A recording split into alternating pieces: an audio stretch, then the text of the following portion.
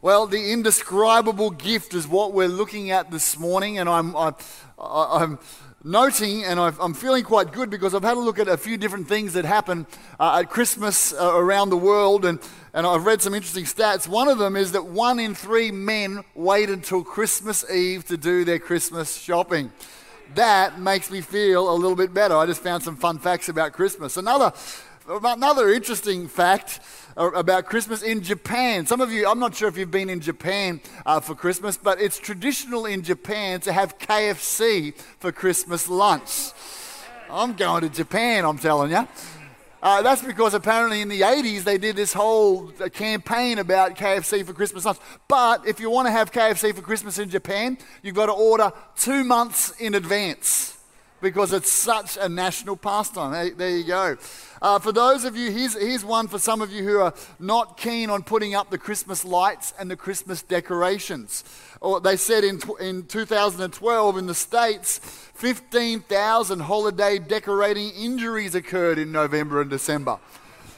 1/3 of them happened in preparing Christmas events and Christmas trees. So if someone asks you to put up that Christmas tree, fellas, it's a little bit too dangerous. I'm sorry, I can't hang the lights outside. I'm not sure if you need an excuse. That might help you. Paul McCartney, apparently his most disliked song that he's written is called Wonderful Christmas Time, and it's not that much disliked. It makes him $400,000 every Christmas in royalties. Oh, if only I could write songs. Wouldn't that be cool? What else have we got? Bing Crosby, the number one of all selling time. I'm dreaming of a... You know it. I'm not going to sing it for you. That's just some little fun Christmas facts as we're coming into Christmas time. And I hope you've got your stuff sorted. I hope you're on track. I hope you're rolling. Today we're talking about not the Christmas gift that's going under your Christmas tree, but the Christmas gift that I pray will come into your heart, and his name is Jesus. 2 Corinthians 9 verse 15 says, "Thanks be to God for his indescribable gift." His indescribable gift, and of course that gift is Jesus Christ. A story is told about a family who every Christmas on Christmas Eve, the tradition was that the mother and the children would go to a Christmas Eve service. It's a Northern Hemisphere story. And the father would stay home and he would read the paper in front of the fireplace, wait for his family to return home from church when they would all gather up their presents. The father wasn't an evil man, but he just couldn't believe in the childhood stories anymore of God coming as a baby in a manger. When the family left for church, he opened up the newspaper and sat in front of the fireplace reading. Suddenly, because it was freezing cold and snowing outside, he heard a tapping on the window. It was a bird flying against the glass of his window, trying to get out of the snow into the warmth of his home. The man had compassion on the bird and went outside hoping to capture it and to bring it inside so that it wouldn't freeze overnight. As he approached the bird just flew against the window even harder. Pretty soon the bird flew off into the bushes below the window, half frozen yet too afraid to be captured by this huge man. The more the man tried to reach for the bird, the more the bird flew frantically into the snow and the thorns of the bushes. After a few minutes in the cold, the man was freezing. You could see the birds just continuing to injure himself. He yelled out in frustration, "You stupid bird, can't you understand that I'm just trying to help?" The man paused and thought, "If only you could understand what I'm saying and wouldn't fly away, it would be that much better for you. If only I could become a bird and get you to understand." At that very moment, the church bells rang as they had on every hour. And in that moment, the man realized, "God, I didn't understand, but you sent Jesus in a human form to communicate to me in a way that I would understand." This is the message of Christmas. Our loving Heavenly Father who created us, who loved us so much, but sees the pain that we cause ourselves when we walk away from Him and don't live life His way, sending His Son to become one of us. God incarnate. It means He became a human being. God Emmanuel, God with us. Jesus, the indescribable gift. Last week I talked about 3 aspects of the gift of Jesus and who he is and what he can be if we let him into our life. And the first is that he gives us life to the full. The second, a cleansed conscience. And the third, he helps us to live the life of purpose that we were created for. And today I want to talk about 3 more aspects of what it means to have Jesus Christ, the Son of God, walk into our life and what the indescribable gift of Christmas is all about. You see, there's so often a misconception about God and who he is. There's so often, for whatever reason, maybe it's upbringing, maybe it's television, maybe it's just misinformation, maybe it's a bad church experience, but for whatever reason, so many of us got a misconceived idea of what God is like. A small boy was writing a letter to God. It's Christmas time, and he's writing a list of the presents he so badly wants, and he began the letter. Dear God, I've been good for 6 months now. After a moment's reflection, he crossed out the 6 months and wrote 3 months. Then he paused and crossed out and wrote 2 weeks. Then he took another thought and he paused and he crossed that out too. And he got up from the table and he went into the lounge room where the nativity scene was, and he quickly grabbed the figure of Mary. There was Joseph, and he grabbed the figure of Mary, wrapped him in a cloth, took her back, put her in a drawer in his room, and he wrote the letter again. He said, Dear God, if you ever want to see your mother again, then you'll definitely give me these Christmas gifts. Dear God, the misconception that we so often have of God, the concept that God is looking at you and I right now through this prism of rules and laws, and we just cannot seem to measure up. And therefore he's angry at us. Therefore he's cranky at us. I want to tell you today, I'd love you to get a new picture of God if that's your image. And the picture is this, that he loves you, that he's smiling over you, that he cares about you. And the thing I want you to know first is that the first gift that Jesus brought to the world and he'll bring to our lives is complete love and acceptance just the way you are. See, the Bible tells us in Colossians chapter 1 that Jesus Christ is the visible image of the invisible God. If you want to know what God is like, don't listen to the naysayers and don't write him off because of hypocrites, but look at the life of Jesus. I've loved this year, I watched a TV program. It's a 10-part series called The Chosen. I love you to watch it. It'd be a great Christmas watch. It's about the life of Jesus. It's on YouTube, and it's been a worldwide phenomenon. But I'd love you to watch it. The thing I love about it is it shows Jesus smiling, interacting with a sense of humor, laughing and having fun and engaging with children. It shows Jesus in a way that maybe the black and white pages of a Bible don't necessarily bring him alive, and I love that.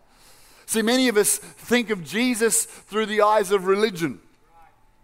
And that's what happened when Jesus came, the religious people of the day. There were 613 laws of the Torah that a good Jewish leader, or Pharisee or priest would understand. And he was all about those 613 laws and not breaking the laws, because somehow cranky God had to be appeased by me obeying the laws and somehow earning his favor. But Jesus came and he said, guys, it's not about the rules. See, religion says this, measure up and you'll be accepted.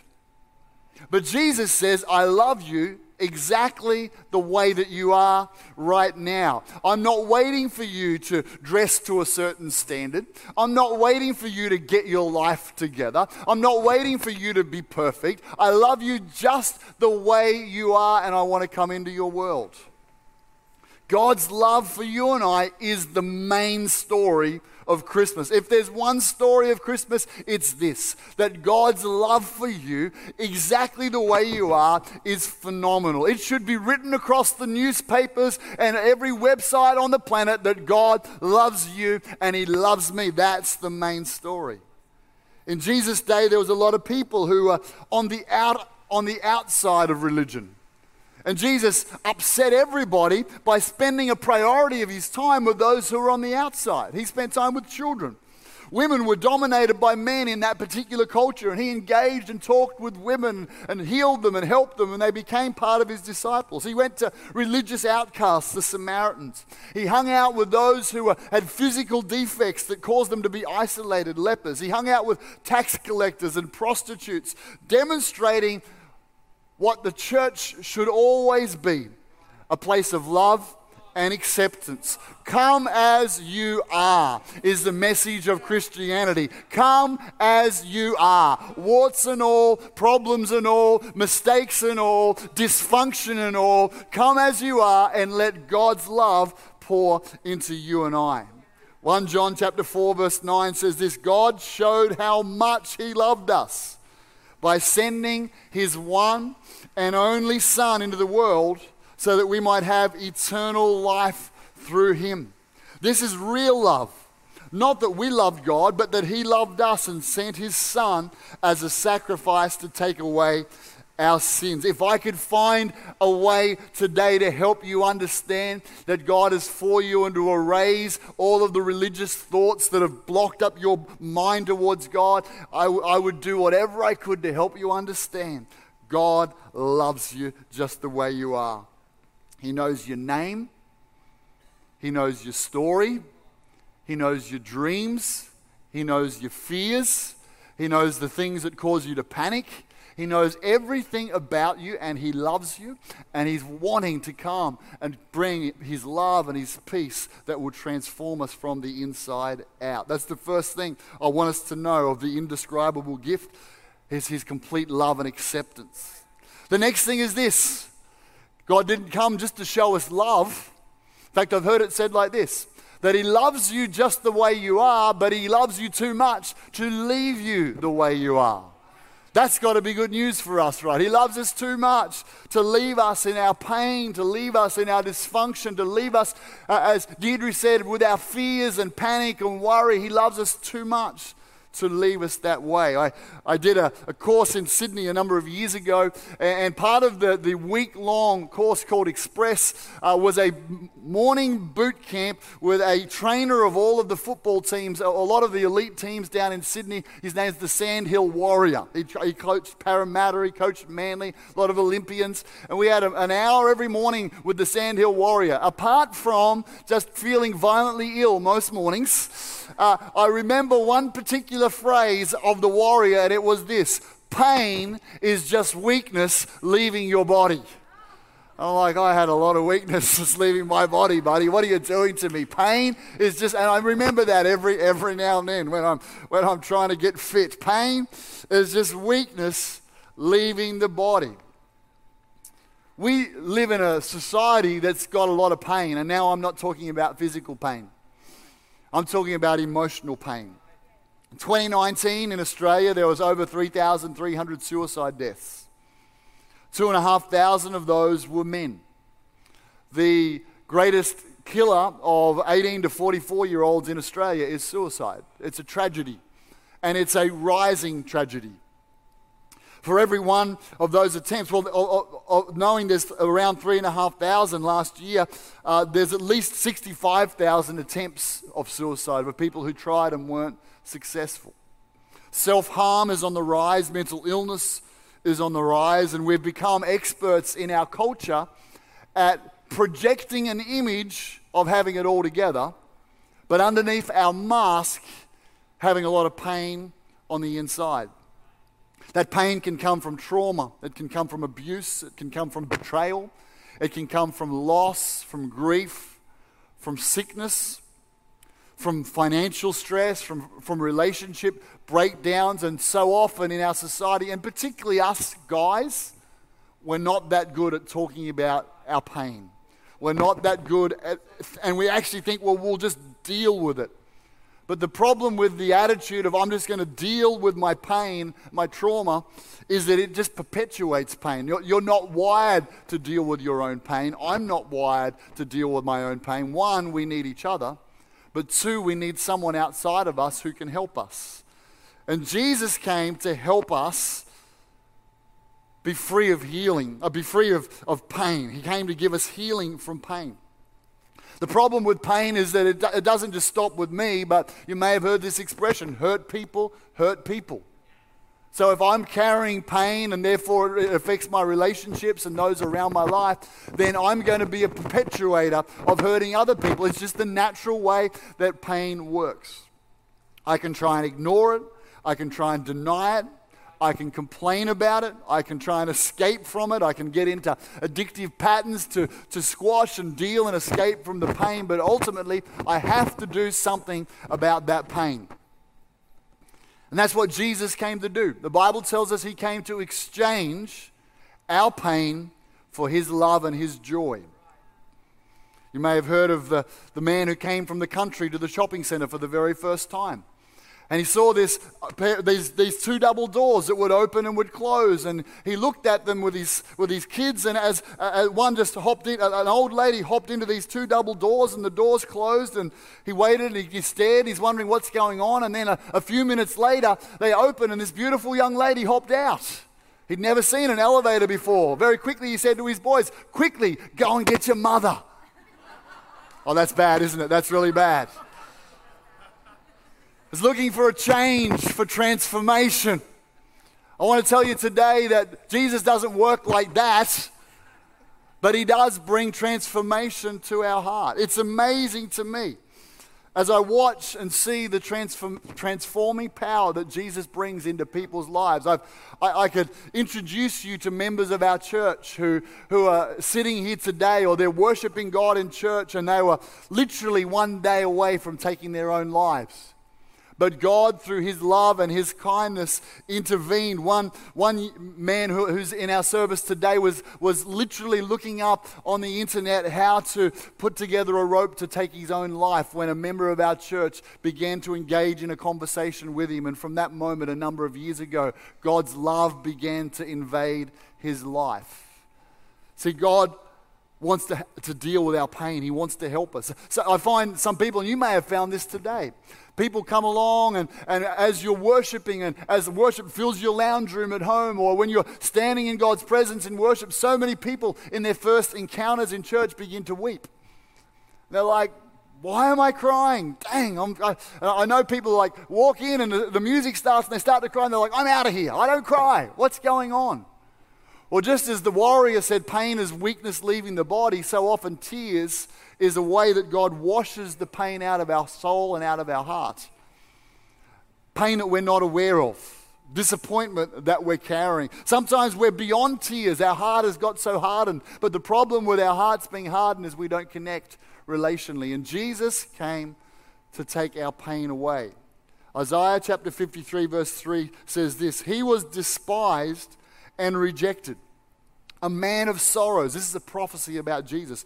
"He was acquainted with the deepest grief. We turned our backs on him and he looked the other way. He was despised, we did not care. Yet it was our weaknesses he carried. It was our sorrows that weighed him down. And we thought his troubles were a punishment from God, a punishment for his own sins." Jesus Christ was acquainted with our grief. He became one of us. He knows what betrayal is like. He knows what rejection is like. He knows what it is to be misunderstood by those he came to help. He knows what relationship breakdown looks like. He knows what abuse looks like. Jesus has been through it all, and now he sits in heaven as an advocate for you and I, and one who can exchange our pain for his love. The way it works, and again, I love being a pastor. I love it. Because I watch a supernatural God pour his love into people's hearts. And I imagine it like this, that if I was to get a really dirty, filthy glass that had all this gunk and stuff in it, and I wanted to get it clean, one of the ways you could do it is just continue to pour water in until that stuff floated to the surface and washed out. And that's how I imagine that God brings healing. That's the picture I have of how God brings healing to our life. He pours in love. Now he does that through his family, the church. He does that through his presence as we pray and as we talk to him. And so often as we pray, there's an exchange going on. God is taking away your pain and my pain, and he's replacing it with his love and his acceptance. Number one, Jesus' gift is to give you love and acceptance. Number two, his great gift is to heal us from our pain. And the third thing he comes to do is this. He comes to give us the power to change. He comes to give us the power to change. I read something recently that you'll like. A mother has identical twins. Okay, one's called Amal, one's Amal, and one's called Juan. But you go to her house and there's only photos of Juan. There's no photos there. And we asked her, why is there just the photos of one of your identical twins? And she said, well, if you've seen one, you've seen them all. Okay, thank you very much. Sorry, let's get back to it. Just dad jokes is one of my things. I'm here just to make sure you're still listening. Jesus gives us the power to change. He gives us the power to change. I know often what happens when people come to church for the first time. You look around and you go, what's with all these super nice people?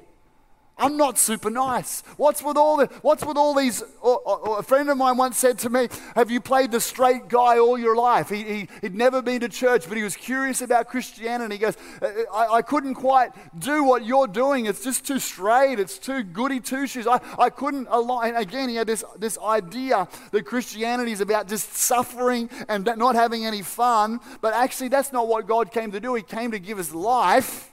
And then in that comes the power to change. How does that work? How does a person, speaking of KFC a little bit earlier, the Colonel actually became a Christian. He had loads of money from the success of KFC. This is a true story. He had loads of money, and he got so sick of what was going on the inside of him, and particularly he had a terrible problem with swearing, or cussing as he called it. And so he went to church, and he went to the pastor, his last name was Rogers, and he sat down with the pastor. He said, I need God's help. I can't change. And the pastor led him in a prayer, a little bit like a prayer that we're going to pray in a few moments. It's the opportunity to say, God, would you forgive me of my sin? Would you wipe me from my past away? And would you change me? And he prayed this sinner's prayer. And as he prayed the sinner's prayer and asked God's forgiveness with tears in his eyes, God came and made him brand new on the inside. He was spiritually born again. And from that day, supernaturally, he stopped swearing. Money couldn't do it. Success couldn't do it. Willpower couldn't do it. But he became a brand new creation when he invited God into his life. How does that work? How does this change? And again, I see it time and time again. I see people who were heading in one direction, made a prayer and said, God, forgive me. And their lives began to turn around, not because of willpower, but because of a spiritual rebirth. They became a new creation. How does that work? Well, I get a sense of it. And there's some research around what's called cellular memory. Cellular memory is a study, and it's a theory that cells in our organs carry the memories and appetites of our life. And so those who have studied heart transplants and liver transplants and other transplants have found this phenomena that happens when people get a transplant. I'll tell you just two stories now. Amy Tippins was one. She had a liver transplant. And after the surgery, she was 17 years old, she developed cravings for hamburgers. She never used to like hamburgers, but now she had a craving for them. Suddenly, she acquired complex do-it-yourself hardware skills and a keen sense of civic duty. That's crazy, right? Suddenly, she's a 17-year-old with brilliant do-it-yourself hardware skills. They went and found out who her donor was. Her donor was a U.S. Marshal. He loved to work with his hands and do building projects at home. And his favorite food was hamburgers. What the heck? You got the new liver and you got these skills and these cravings and these changes. Another person, William Sheridan, had a heart transplant. Before his heart transplant, he wasn't good at drawing. But afterwards, he suddenly became an excellent artist. And they researched and found out that his donor was an enthusiastic and talented artist. When he got a physical new heart or a physical liver, there came new skills. And Rod, I'll get you to come with us as we bring this service to a close. Physical new heart, new skills, new appetite, new craving. Jesus said, you must be born again. The priest said, how do I be born again? How does that happen? He said, it's a spiritual thing. You'll become a new creation. Here's how change happens. When we become a new creation, when we invite God into our life and He makes us brand new, suddenly I get the DNA that goes with my new spirit, and it's Jesus. Suddenly I get new appetites. Suddenly I look at life different. Suddenly I have skills that I never knew that they're not in me, they're with God. It's the most amazing thing that when we invite Christ into our life, when we surrender to Him, the power to change begins to hit us. I want us to close our eyes in this service today. It would be my prayer